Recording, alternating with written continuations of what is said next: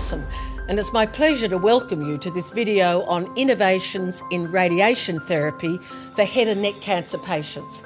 And it's one of a series of videos all about innovations to improve quality of life and to improve survival. And these videos are hosted by St Vincent's Hospital, Sydney and the Kinghorn Cancer Center.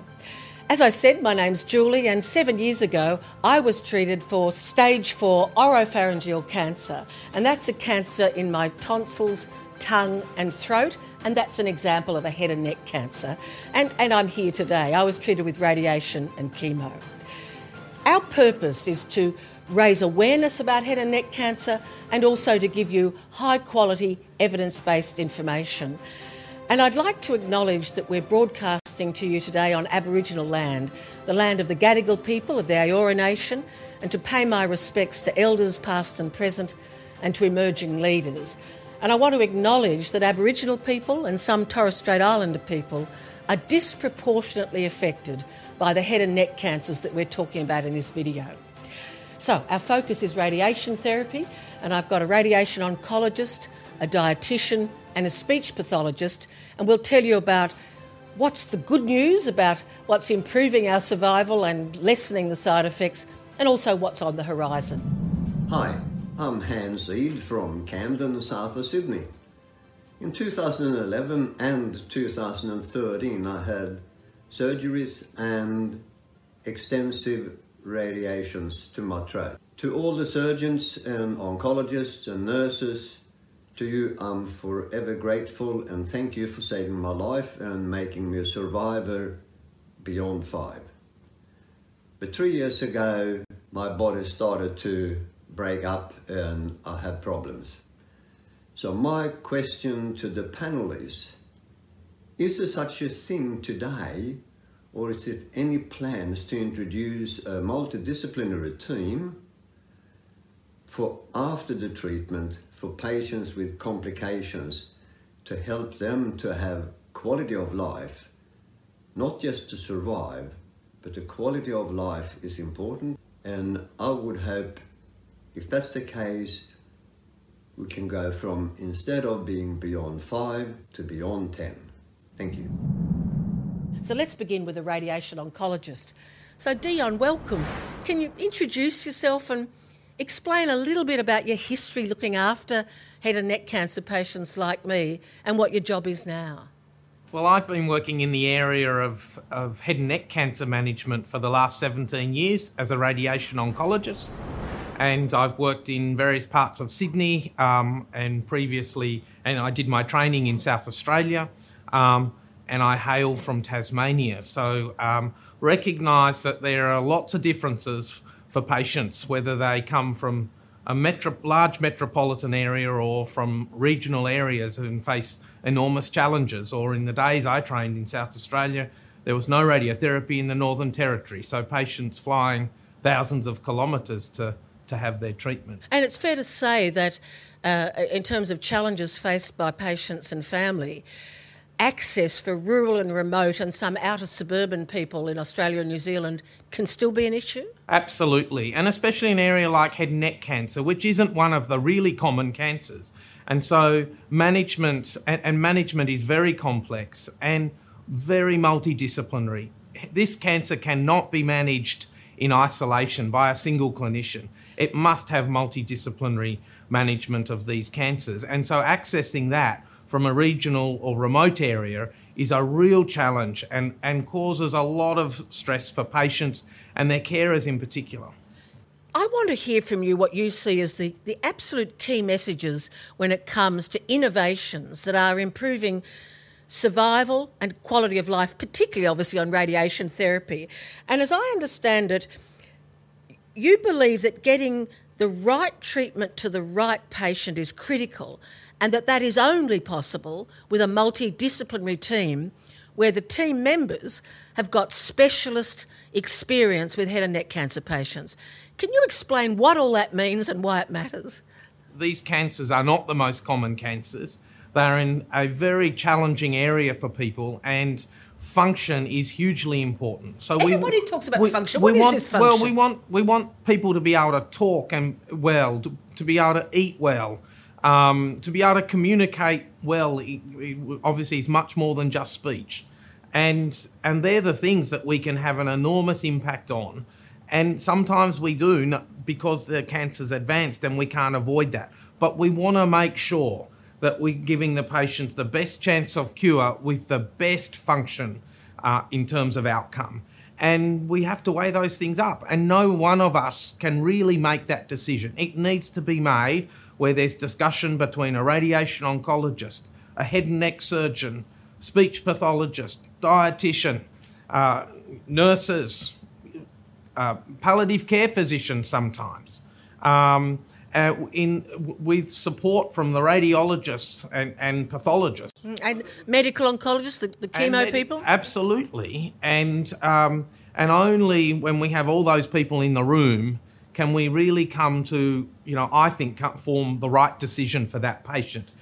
Not always, the patient doesn't always have to be there, and in some cases they will be, but they obviously need to have been well assessed and the information about that patient brought to that meeting for discussion. Now, there are some very early cancers, very small cancer on the tongue may be one, or on the gum may be one that can be dealt with by the surgeon. But the majority of cancers should be discussed in a multidisciplinary team setting. Okay, and can I ask you, because our focus is on innovations in radiation therapy, is the use of a multidisciplinary team an innovation? And if so, what improvements have you seen for the patient as a result of that? Like, how long have these teams been about, and does everybody have access to one? Well, pleasingly, Julie, these teams have actually been about for a long time, and in fact, in head and neck cancer, they're really, in most institutions, they'd be the most long-standing multidisciplinary team. And they often function actually much more cohesively than other multidisciplinary teams, partly because they've been around for so long. But it's very important that each of us that attend those meetings brings the innovations in our area to those meetings to be weighing up the pros and cons with, new techniques. Can we offer a better outcome with non-surgical management versus surgical, or the other way around? Or how do we actually combine an innovation, whether it's a change in some sort of therapy, or a new surgical technique and so on. But we can only really do that because this is multidisciplinary. It requires often more than just that one modality if we're making sure we're bringing those innovations in a very coordinated way. Let's turn now then to the innovations in your particular area of expertise, which is radiation therapy, because you're a radiation oncologist. I want to hear from you, what are the key innovations in that area that are good for the head and neck cancer patient? And for people watching this who've never seen a bunker where we're standing now, what is this room? And illustrate what you're going to say by showing us where it happened. Well, maybe I'll start by telling you about this machine, Julie. So this is a linear accelerator, or a LINAC, and this is the radiation treatment machine. So the powerful X-rays come out of here and then go into the patient. This machine, the X-rays are just like X-rays that people have for when they're having a chest X-ray or a CT scan, except they're more powerful. They don't feel anything while they're having them. And then whilst the X-rays are coming out of here, the machine is rotating round. And that allows us to very accurately deliver the high dose to the area that needs to be delivered. That's the tumour.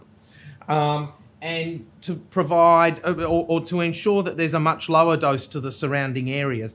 And that's really the thing that over the past decade and a half has changed a lot in radiation therapy, where we can avoid those very important structures that are so important for function that aren't involved by the cancer. We want to keep the dose as low as possible. And is that on things like salivary glands or the bone where our teeth is? Tell us what you're trying to miss. In past times, radiotherapy caused people to have long-term severe dry mouth. Now, they still get a dry mouth, but in most people that's temporary, but still some will get, depending where their tumour was, a degree of permanency to the dry mouth. But we have big salivary glands that are the things that produce our saliva, and we want to avoid those where possible, where it's safe to avoid them without avoiding the tumour, because of course we don't want to avoid the tumour. And the other things are important are the dose to the jawbone. So we know that in the long term there can be significant problems if there's a high dose to the jawbone. Also to the swallowing muscles, and they're really critical as to how people in the long term, people like yourself that have had a high dose of radiation, what they can eat, how much enjoyment or how much trouble they can have just with that, such important function of eating every day, swallowing their saliva. So are you saying that a key area of innovation is the increased precision of the targeting of the X-ray beam to the tumour, and also the reduction in the X-ray beam to healthy tissue? Absolutely. And, but we're not there completely. There's still dose that's given to areas, a lower dose, and getting the X-rays in. There's a lower dose to some of these areas, and we'd like to bring those down further. An area that I see that we'll be moving towards is where each day the actual area getting treatment is that the patient first has a scan on a machine like this, or there's a new machine called where there's an MRI scanner attached to the linear accelerator, where it can actually visualise how big the tumour is on that day and what shape it is, and actually create a treatment plan for that patient on that day. Whereas at present, we start with a treatment plan, and we will change it if there are significant changes in a patient's anatomy. But on the whole, what we start with is what we end with in terms of what we're treating. So an area of innovation that's occurring right now, because as I understand it, St Vincent's Hospital is going to launch an MRI LINAC this year. That's an area that's already begun for some cancers, but when do you hope it might be able to help head and neck cancer patients? There's already a spot for it, and that's those patients who come back having previously had radiotherapy and need even higher precision to a small area. I think that's a place for them. The MR LINAC treated its first patient this week, and that wasn't a head and neck cancer patient, but I think over the next 6 months we will have our first head and neck cancer patient on there. But there's still a lot of work. That's a new technology with a lot of work to do to further develop it to the point where it would be the standard treatment machine for a head and neck cancer patient. At present, really the key treatment is that delivered by this machine. I want to ask you more about side effects and the possibility of reducing them, or even helping people who have side effects now. But first of all, I have to ask you about the mask that's behind you. Do you mind just showing it to us and explaining why it is so important now? So this is a rigid plastic mask. There is some movement in it for patients, and it does have cutout around the mouth. It is obviously designed that patients can see through it and they can breathe through it, but it does keep them very still. And so we deal with millimetre accuracy. If the patient is a millimetre different to the position the treatment was planned in, then the bed needs to move that millimetre. And we can't get that accuracy without some degree of immobilisation. So I know, Julie, you like to call this the safety mask, and that's what it really is. It's about protecting the areas that are really important, protecting the eyes and those salivary glands, but at the same time making sure that we don't miss that tumour. And with old radiotherapy, where it wasn't as accurately delivered, there was a lot more give. You're much less likely to miss the tumour if the patient moved a bit. But the problem of that radiation therapy was that it caused a lot of dose to go to areas we didn't need, and a lot of the side effects that people will read about and hear about for patients that were treated, more than a decade ago with old techniques. This mask is made, it's heated up and pulled over the patient.